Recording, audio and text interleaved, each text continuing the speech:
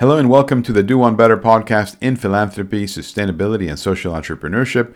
I'm your host, Alberto Lige from London. Please click that subscribe button and follow us if you're not doing so already. And do leave us a rating and a review. It helps others to find this show as well. Today we are looking at the world of animal conservation, and especially we're focusing on the conservation of rhinos. It's an absolute pleasure to welcome onto the show two wonderful guests, Shannon Elizabeth and Simon Borchert. They are a dynamic husband and wife duo, and many of you will recognize Shannon Elizabeth. She's a well-known actor. She's been in American Pie and Scary Movie, and about 50 other films and television shows. We're going to be looking at the work they're doing operationally to protect rhinos in Africa, and also the programmatic side, the scholarships and training they are doing in order to increase and enhance the workforce of people going into conservation, with an underpinning of women's economic empowerment, so attracting women into the field as well, and how they are engaging with the legislative process, how they're engaging with legislators to ensure that the right legislation is passed in order to protect rhinos. So without further ado, Shannon and Simon, it's a pleasure to welcome you onto the Do One Better podcast today. Thanks for having us. Thank you very much. Absolute pleasure. So you're both out there in Cape Town. I'm here in the UK. We're persevering a little bit with internet connection, so hopefully it'll be all great. So tell us about the Shannon Elizabeth Foundation. What's it all about?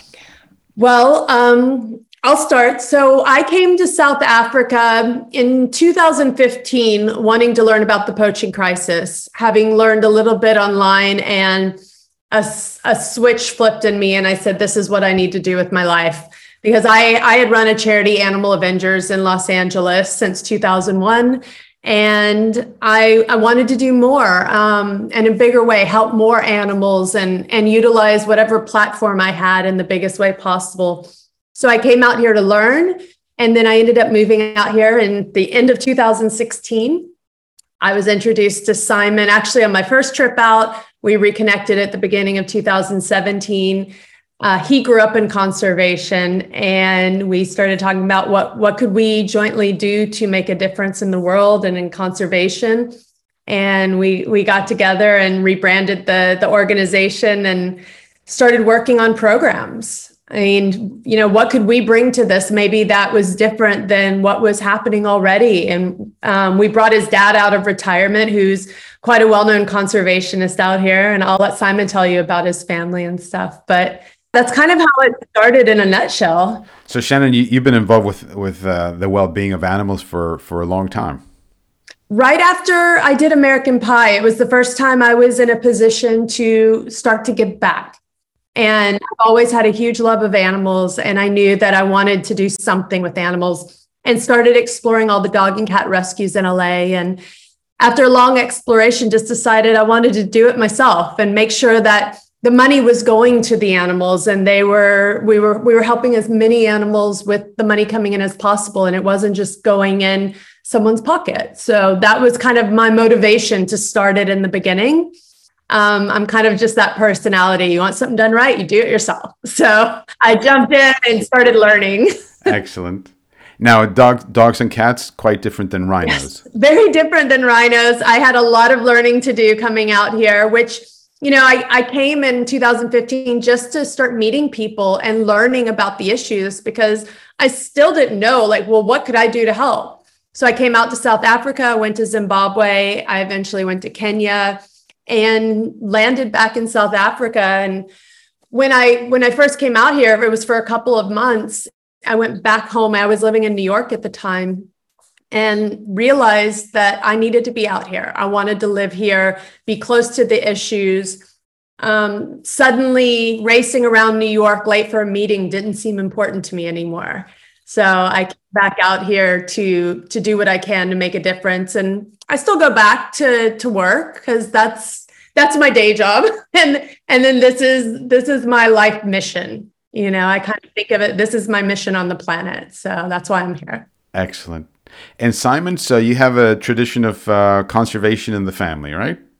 Yeah, I was very fortunate, a second-generation conservationist, and that I remember growing up as a kid, I had friends that would go to their these sort of beach destinations on the coast with their families and friends. And my dad, who had a wonderful passion, still has an incredible passion and knowledge of African wildlife and conservation, would drag me and my sisters off to another elephant orphanage or another sanctuary or back into the field with another wildlife photographer. And it felt so tedious when I was a child. But looking back on it now, it is the most remarkable gift I could ever have asked for in growing up in what was a very interesting time within the South African landscape. I grew up during the time of apartheid in South Africa, and because of my father's incredible altruism, I grew up with a very keen understanding of not just the socioeconomic and racial inequalities, but how that impacted the people and the landscapes of Africa in a conservation context. So I always grew up with this very keen belief and understanding that the privileges and the opportunities we have in life shouldn't be seen as a burden, but they should be seen as the greatest gift to be able to correct injustices where you see them. So fast forward a few years, and my father had started a magazine called Africa Geographic, which was an extraordinary publication that, although we don't publish it anymore, it set the foundation for what we could do as a family across the continent. And it provided us with a network of credibility, and it provided us with a very, very deep 50-plus year understanding of conservation and impact on the ground from a philanthropic sense. And so when Shannon and I met and we got together, I drew upon the other side of my career, which was brand and business development strategy, and said, we've got to take a very entrepreneurial view with the NGO landscape. I think NGOs quite often make the mistake that passion is a qualification, that because I love it, therefore I'm going to be good at impact. And sadly, it's just not true. And we need to be very, very entrepreneurial about what we do. So with the entrepreneurial mantra of, is there a gap in the market, but is there a market in the gap? In other words, just because we could do it and want to do it, was there a real need and opportunity for us to deliver on that? Or were we just creating more noise? And that's the last thing conservation needs, is just another NGO asking for money for the same thing. It's just counterproductive. And so we took a collaborative stance and said, where can we add our unique set of skills to the work that needs doing? And could we do it in a way that adds volume to existing credible voices? Or are we just going to get lost in the pile? And based on that, we chose our programming and recalibrated, re-strategized, rebranded, and effectively relaunched with our first programming in 2019. And so enlighten me and enlighten us a little bit on the landscape. So what's the state of affairs with regards to conservation, rhinos in your neck of the woods? What's going on? Gosh, I think that... in 10 seconds. In 10 seconds. In 10 seconds, the way to save the world is to save people. COVID showed that to us in no uncertain terms, that to protect wildlife and to protect habitat, we have to protect people.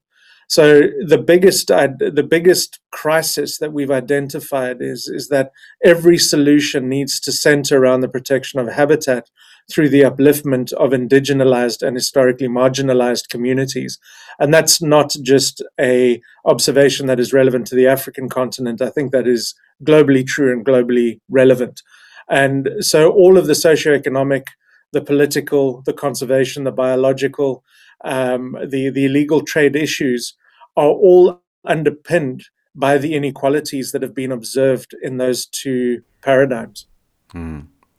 And I know you have a blind black rhino called Munu. Yes. Munu is a wonderful name. I have to say, I love the name. But one of the things we were talking about before clicking the record button is about just being very mindful about making sure that we're not overtly saying this is where Munu is. Like, you want to make sure that you want to protect these details. How dire is the situation for rhinos? I mean, is it basically a target on everybody's back, on every rhino's back? Absolutely. I'll let Shannon talk about Munu, but I'll give the horrible stats first. So what we saw, just a very quick sort of 3 or 4 minute history of how we got into this mess. was that if we go back to sort of the 50s, 60s, 70s, and even before that, at the beginning of the last century, there were 100,000, if not hundreds of thousands of rhino across the African continent. And systematically, they were taken out through unregulated trophy hunting, land reappropriation for agriculture, for domestic development, etc. And so we saw those numbers absolutely plummet to literally a few hundred animals. And various influences came in during that time, most of them cultural attachments from the Middle East and from Asia, in particular China at the time. And what we saw was that in Yemen, rhino horn was used as the decorative handles of Yemeni ceremonial daggers. And so there was a huge cultural attachment to the use of rhino horn. And so the poaching saw an uptick through a result of that demand. Similarly, there was a huge demand out of China for traditional Chinese medicine, where historically rhino horn was seen as everything from an aphrodisiac to a cure to cancer to a cure for the common cold. All of which is absolute nonsense, because chewing on your fingernails would yield the same result as consuming rhino horn in its efficacy to curb the impact of cancer, as an example, because all it is compressed keratin.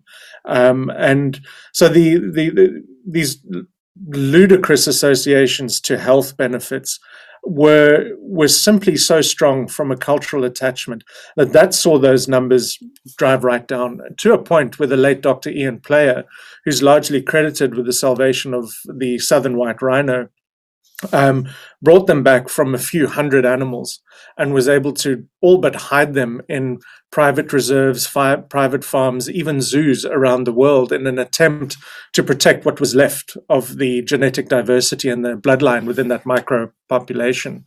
And that was largely solved in the 70s, predominantly through the US intervention from a political sense under the Lacey Act and the Pelly Act, which basically said to China, if you want to trade with the West, clean up your act. And part of it was signing on to this funny new organization called CITES.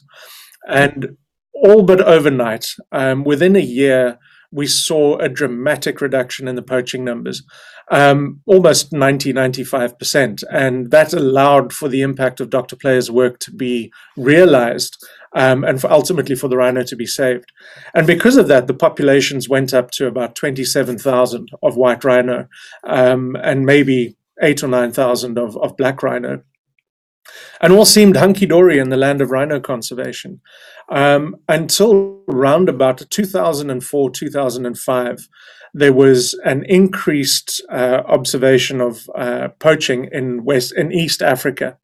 And that was filtered, yes, there was still a lot of attachment to traditional Chinese medicine, but we started to see demand growing out of areas like Laos, Cambodia, and in particular Vietnam, where to this day, upwards of 80% of the horn that is poached in South Africa ends up either consumed in Vietnam or distributed from Vietnam into Southeast Asia and back into China to a lesser extent.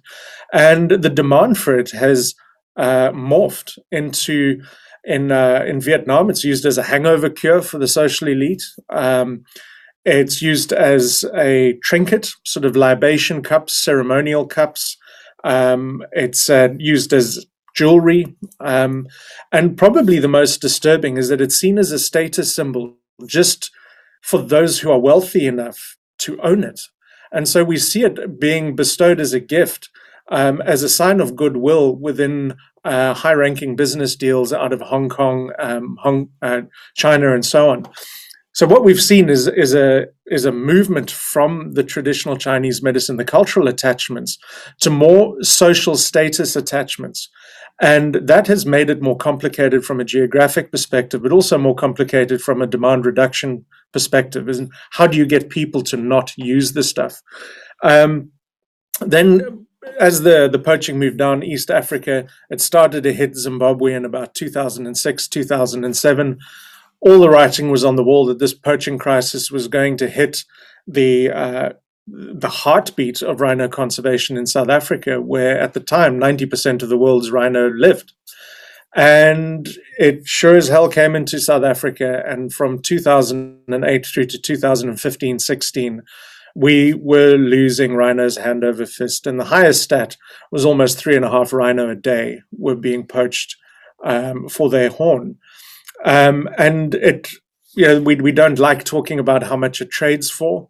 Because we don't want to put a value to the horn. We want to make sure that people realize the value in a living animal with its horn and what that means to communities and economies.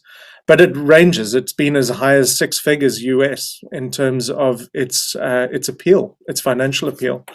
And then we've seen in the last 10 years, we've seen the decimation of over 70% of the state's rhinos in places like Kruger National Park, where we've gone from 11,000 11 years ago to now arguably below 2,000 animals.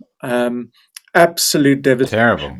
Add to that South Africa's national sport of corruption, and you've got an incredibly difficult landscape to navigate in terms of how you can correct these issues. So it's come down to privateers. It's come down to people like us and our colleagues in the game that are prepared to put our lives on the line to protect these animals. And we're at a point now with Munu. You think of it, why would you protect a blind black rhino? But his subspecies, black rhino are critically endangered under IUCN Appendix 1, and they've been annihilated. So Munu is critical because there's less than 170 of his subspecies left in South Africa, and arguably around about 1,000 left in the world. And the trajectory isn't looking good when the traditional range states of northern Namibia, Botswana are completely decimated. So although he's blind, his genetics are absolutely pristine, and we've got an opportunity to breed him so that his progeny can play a role in populating areas that have been decimated by poaching. And I'll let Shannon talk more about our boy.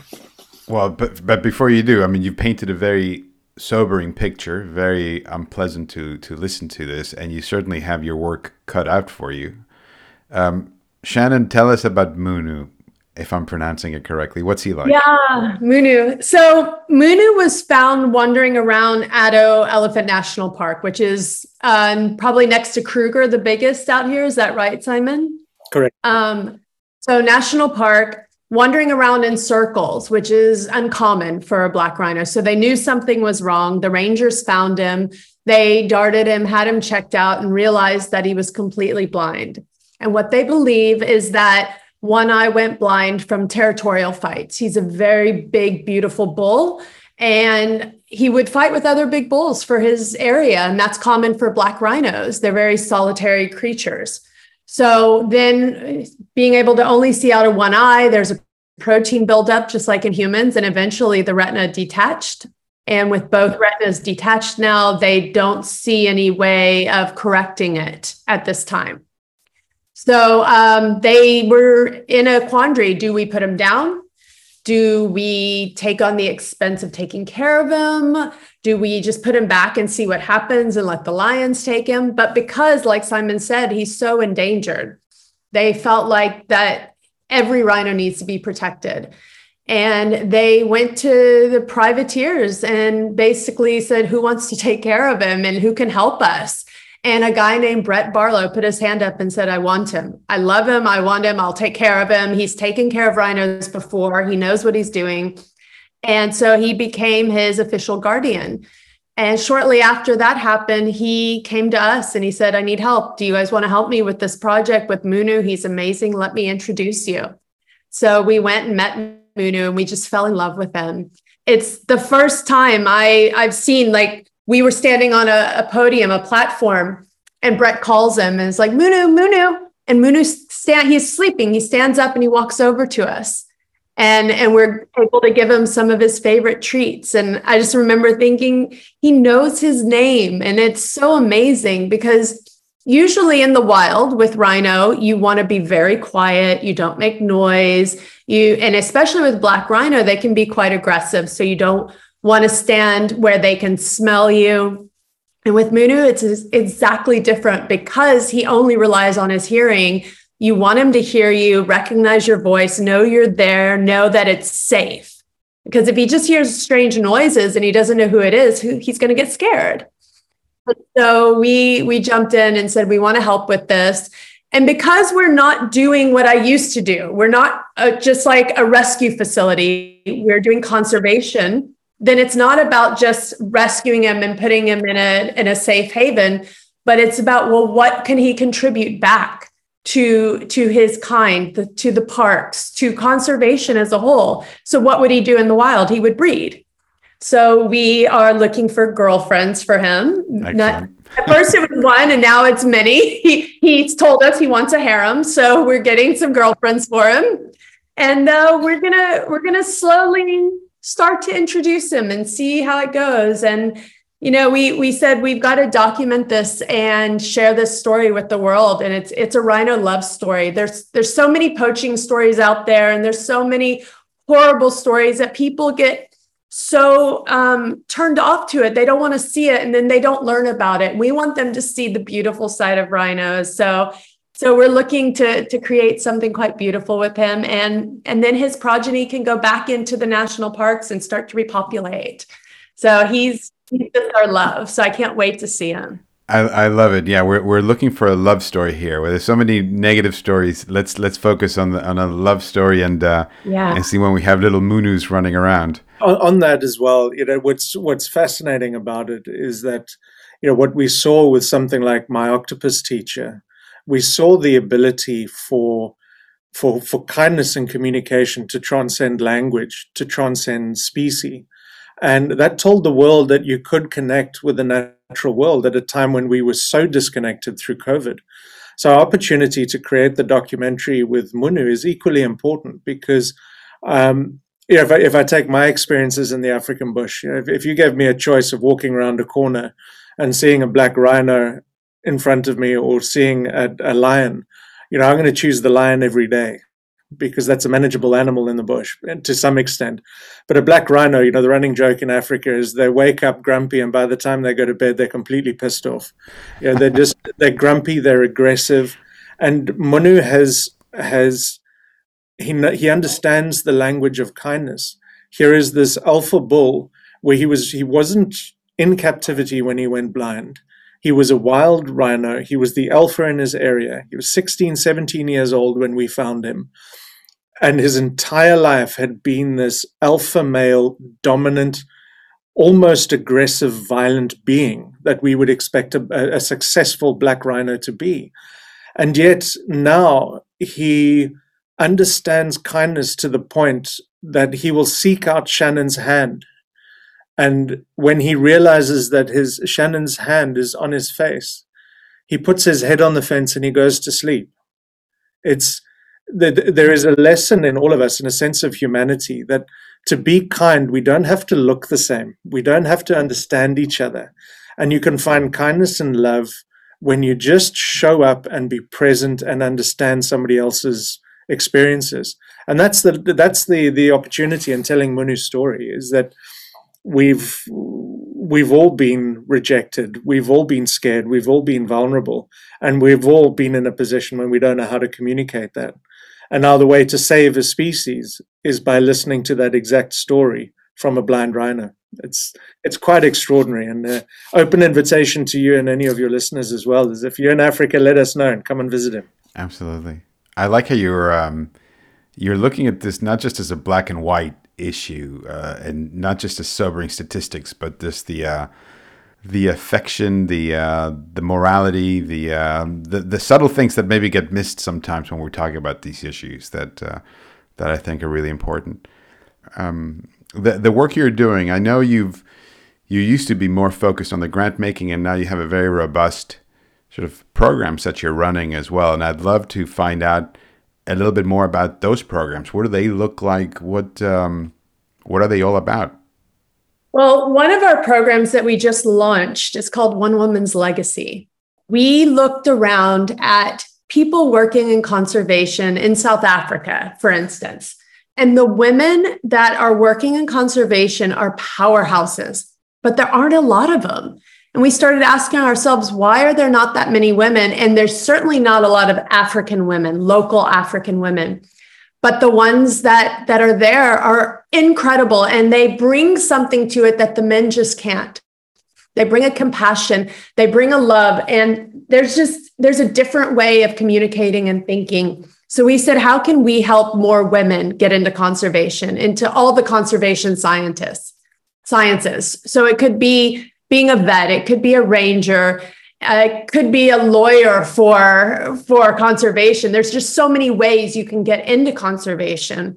And so we started this scholarship fund, and we brought on a really amazing woman who actually became our first recipient of the scholarship fund. And now she's helping to run and shape the program because she's been through it and she knows the trials and tribulations of going out and getting a scholarship, and where was she getting blocked, and what are the issues, and how can we create something different so that women aren't getting blocked.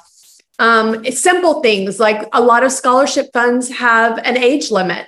So we said, great, then there's no age limit, because a lot of these women, they might go to school later because they're having to raise their brothers and sisters and help at home. And there's all these reasons that they might not be ready to start that journey until they're a little bit older. So why should they be punished because they're older trying to get into conservation? So we looked at all of these things and said, we're going to help create a fund from beginning to end. So all they have to do is go get their degree in whatever they want to do. So we take care of everything from A to Z. We help them all along the way. We get them any mentors they need. And we really want to start populating conservation with more African women.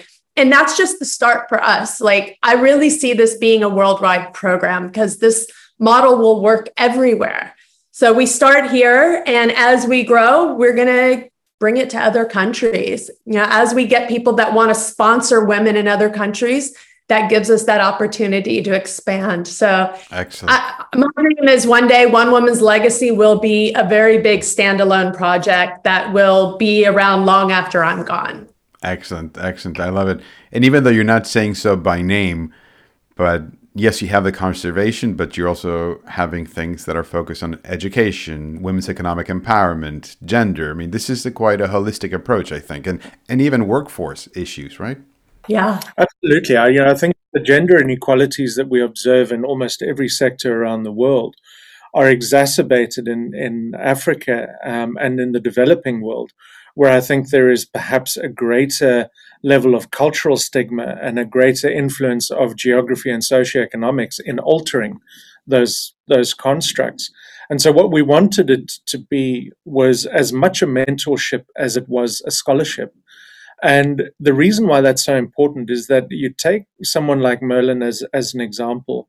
She's a first-generation graduate, and so many of her peers are going through school or have an opportunity now to go and get a high school diploma, to get into university, two things that their parents never did. So you've got an opportunity where you've got to realize that just access to academics isn't simply not enough. There is career mentorship, career management skills that need to go hand in hand with that to ensure that it works and that it's sustainable. And one of the reasons why we chose to focus our support on women, apart from the obvious and very well documented global need, is that, as a friend of ours jokes, when you pay a man, we go and put it in the bartender's hand, but when you pay women, they do crazy things like buy shoes and pay school fees, and literally put the money back into their homes and back into their communities. So women have a greater economic impact than men do in terms of managing the result of a buoyant career. And we need to pay homage to that. The other thing that I quite often say to people is that when we look to nature, we often talk about biomimicry, the idea of looking at what we can learn from nature in a petri dish. But I'm also a big believer in macrobiomimicry. What can we learn from nature simply by observing it? And when we do that, the first thing that you see, which is an unavoidable truth, is that almost without exception, nature is run by matriarchal constructs. It's run by women. Whether it is an elephant herd, hyenas, a pride of lions, they are developed, maintained, and structured by the females in that community. And Humans are the only animals that have managed to screw that up and put guys that look like you and me, Alberto, into ridiculous positions of power. And we don't know how to distribute that power. We know how to just take more of it. And so by empowering women, we can fundamentally change the landscape of not just the African continent, but the economic opportunities that it represents for the entire world. And is that a grand statement? Yes, absolutely. But it's not untrue. And we have to commit ourselves to the potential of these young women, not to our abilities, but rather to their potential. And that's what we committed to do. And supporting women's economic empowerment also helps the next generation, right? Absolutely. Women's degree of educational attainment, her well-being, all of these things impact her child's expected life outcomes. Yeah. So I love the strategic thinking and the passion you're bringing to all of this. Now you have that, you have some resources, you have a big heart, you have clarity of thought as to where you're focusing your attention. Now, one thing that many foundations and philanthropic initiatives don't have is the celebrity angle, the brand, as it were. You guys are privileged, right? Because Shannon, you're a very recognized actor. Your voice, if you say something, and I speak from some experience because I work with Novak Djokovic and his foundation and Goldie Hawn's foundation. And, when high-profile individuals say something, it's easier to garner headlines. It's easier to drive awareness, public discourse. So give us a little bit of insight into that. How have you been able to leverage that? What do those dynamics look like for your foundation? It's hard to say sometimes, like I've had amazing opportunities to do things like, say, go on a live TV show where I'm able to slide in messages in there, whether they know I'm going to do it or not, so it gives me those platforms that definitely help. And I mean, I guess part of why I got into this was to utilize that platform as best I could, because I do feel like anybody who has some sort of a public platform of any kind should be utilizing it to give back in some way. I think everybody out there, every actor, musician, public speaker should have something that's their mission on the planet that they stand for outside of themselves. And that's how you can really make difference in this world, make a change. So we're always interrogating, what is it that we can do to utilize that platform? How do we grow that platform simply for this? I mean, I feel like sometimes I really go back and do TV and films so that we'll have this platform to make change and to bring more people into this world, because that's what I feel like I'm here for. So I feel very blessed that I was given the platform. And I think that this is why I was given that platform. It was never because, I was just meant to do films my whole life, but I was meant to do this. So I had to do the first part to get to this. And I think we're very lucky in that sense. I never wanted it to be named after me. And eventually we're going to rebrand it to be something else. But we felt like, well, maybe that helps to utilize the platform right now for the time being. But eventually it'll change because it must outlive me. And I want it to live on long after I'm here. Something to add to that as well, Berta, which Shannon is very, very modest. But one of the things that I think she underestimates and that I find incredibly attractive is that, and yes, I'm speaking as a husband, but one of the things that really stood out for me with Shannon and her journey is that having a platform is one thing, but one of the greatest responsibilities within having that platform is to inform the platform, is to inform yourself. And when Shannon and I met, what she had chosen to do was that she had raised some funds and had traveled basically on her own dime for several months, moving from Kenya to Malawi to Zimbabwe to South Africa, and spending months on the road learning. She came out here to talk to people, to interview people, and to learn about the crisis, not arriving here saying, I've got the solution and I'll talk about it and it'll all be okay. She came here to represent the truth, to learn what that truth is, and to use it in a way to empower people like her around the world who have platforms and can do something with them. And I think that is just extraordinary, because what it's done is that Shannon's been accepted as a conservationist and not just as someone with a platform. And I've got videos of her taking some very weird fecal samples from a sedated rhino and getting her hands dirty and taking blood samples and relocating elephant and doing the most extraordinary work with mud on her boots and scars on her hands. And she's shown up. And I think that that's the greatest opportunity for people with a platform, is not just to say that the platform's valuable, but when you inform that platform by getting your hands dirty, you can fundamentally change the course of a species or of a situation. And strategically, that's, I think, such an incredible opportunity, as evidenced with Shannon's journey. Let me ask you a question that might seem counterintuitive, but are there drawbacks to being high profile? Are there drawbacks to having a celebrity name or a face that people recognize? I think Simon may have different answers than me to this. I can see him laughing.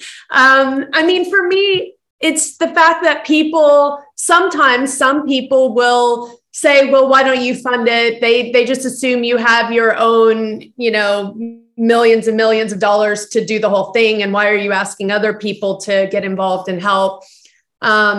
I'll get criticized for doing this work and running a foundation and say, well, you're just putting money in your own pocket, where the truth is I've never paid myself a dime for this. I've never taken a salary for this.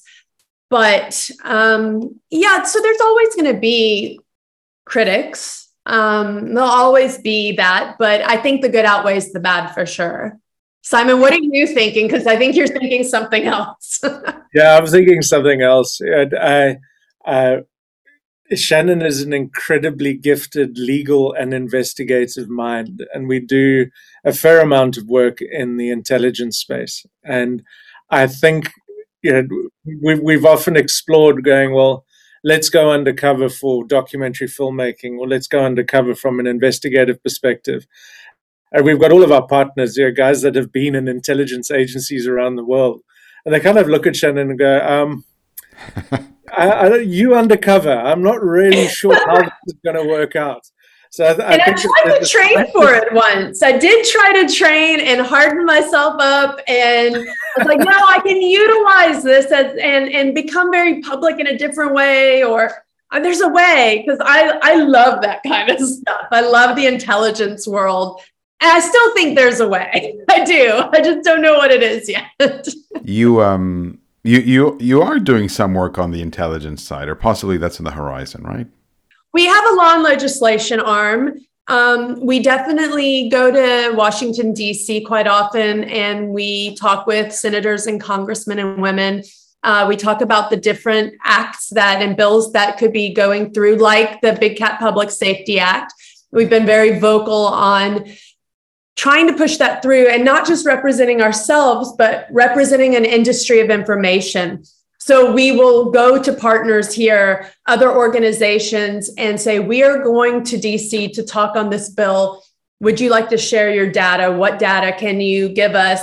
And let us represent a whole bunch of organizations when we're there, and leave them with information from this side of the world, because quite often they're affecting people and animals on the ground here, because that's where these big cats originally came from. Not all of them, but a lot of them.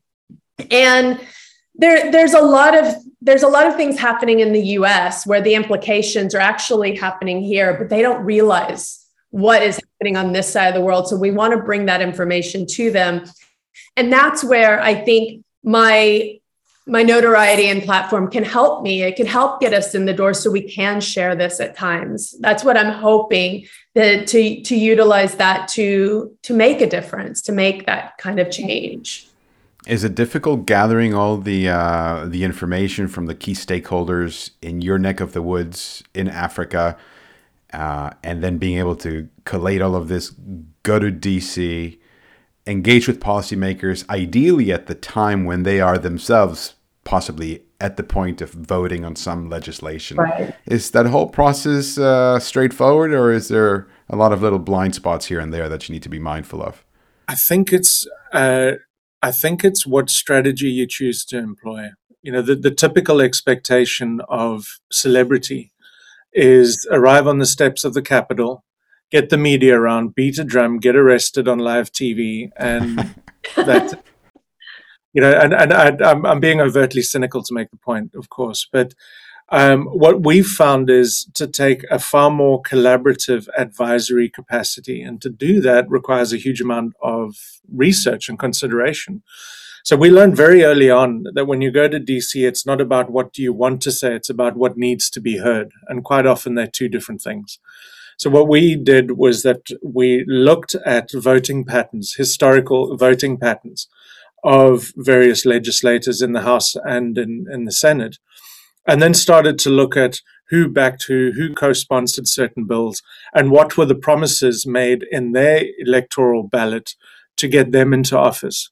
And then we started to prioritize research and information that would talk to their need in their legislative promises and how that would influence them. And as a working example, we spent several months working on the RAW Act, which basically unlocked funds for whistleblowers and resources around the world in the protection of animal welfare issues.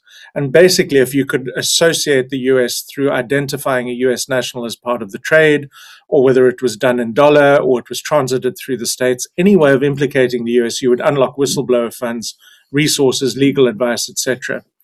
And anything to do with wildlife, it gets shut down by a certain sector. They just won't hear you.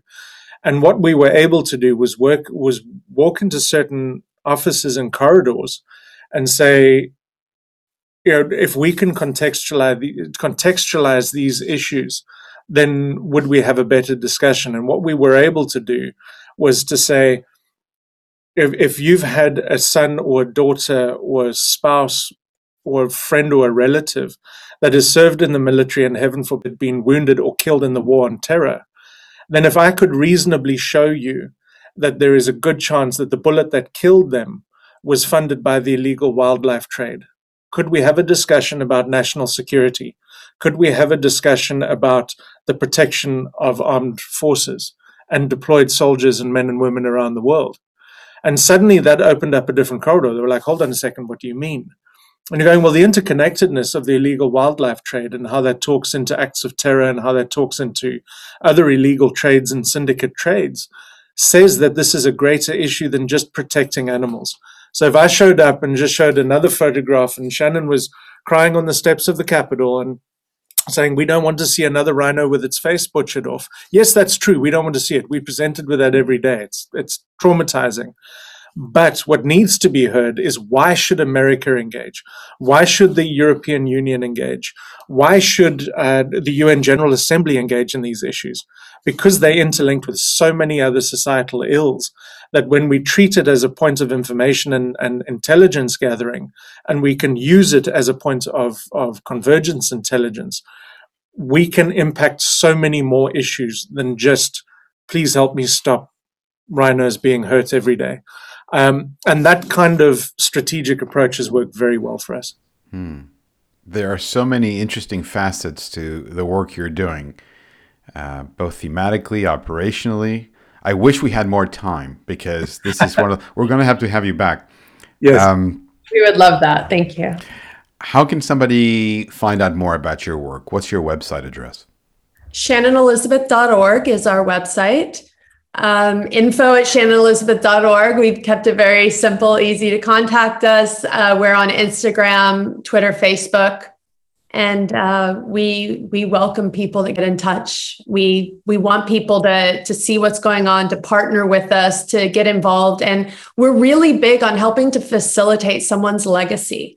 So when somebody wants to get involved in this and they want to leave a legacy on this planet, we can help facilitate that. We're on the ground doing the work. They don't have to be here to do it, but they can definitely be a part of it, or they could be here if they want to. But it gives people an opportunity to get involved without actually having to move here and do it physically. So that's a big thing for us. And you're registered both as you're registered in the US as a 501c3, if I'm not mistaken, and also registered in South Africa as a nonprofit. Yeah, the same type. It's a PBO, so we're able to give the same tax certificates here as well. Now, I always like to ask my guests for a key takeaway before we wrap things up. That one thing you'd love for the audience to keep in mind after they finish listening to today's show. Simon, what would be yours? Never underestimate the power of social alchemy when passion and purpose collide. We can change the world if you're passionate about something. And everybody is an influencer. Everybody has the ability to change the way someone, even if it's one person, sees the world and sees the protection of our planet. And take that as an opportunity, not as just a duty, and run with it. Everybody can affect the world positively and do it, please. I love it. I love it. And Shannon? People used to say to me, why do you do things to help animals when there's so many people in the world that need help? And I tell them now that I've gotten into conservation, I say, saving animals is saving people. It's all interconnected. It's all the same thing. We're doing the same work. And it's not one or the other. We're all on this planet together. We're all interconnected, and we're working at it from all angles. So now you can do both at the same time. Guys, I absolutely love it. Shannon, Simon, thank you so very much for joining me and joining us on the Do One Better podcast today. It's been an absolute pleasure. Thank you. Thank you so much for having us. I really appreciate it. Perfect. And that's a wrap. Thanks so much for tuning in. As always, you've been listening to a great chat with Shannon Elizabeth and Simon Borchert. For information about this episode and nearly 200 other interviews and case studies with remarkable thought leaders in philanthropy, sustainability, and social entrepreneurship, just visit our website at lidji.org. That's lidji.org. Please click that subscribe button and follow us if you're not doing so already. And do leave us a rating and a review. It helps others to find this show as well. As always, thanks so much for downloading this episode. I thoroughly enjoyed producing it for you and thoroughly enjoy producing these weekly podcast interviews and case studies that hopefully inform you, enthuse you, and entice you to take positive action to drive forward the global sustainability agenda. Thanks as ever, and I'll catch you next week.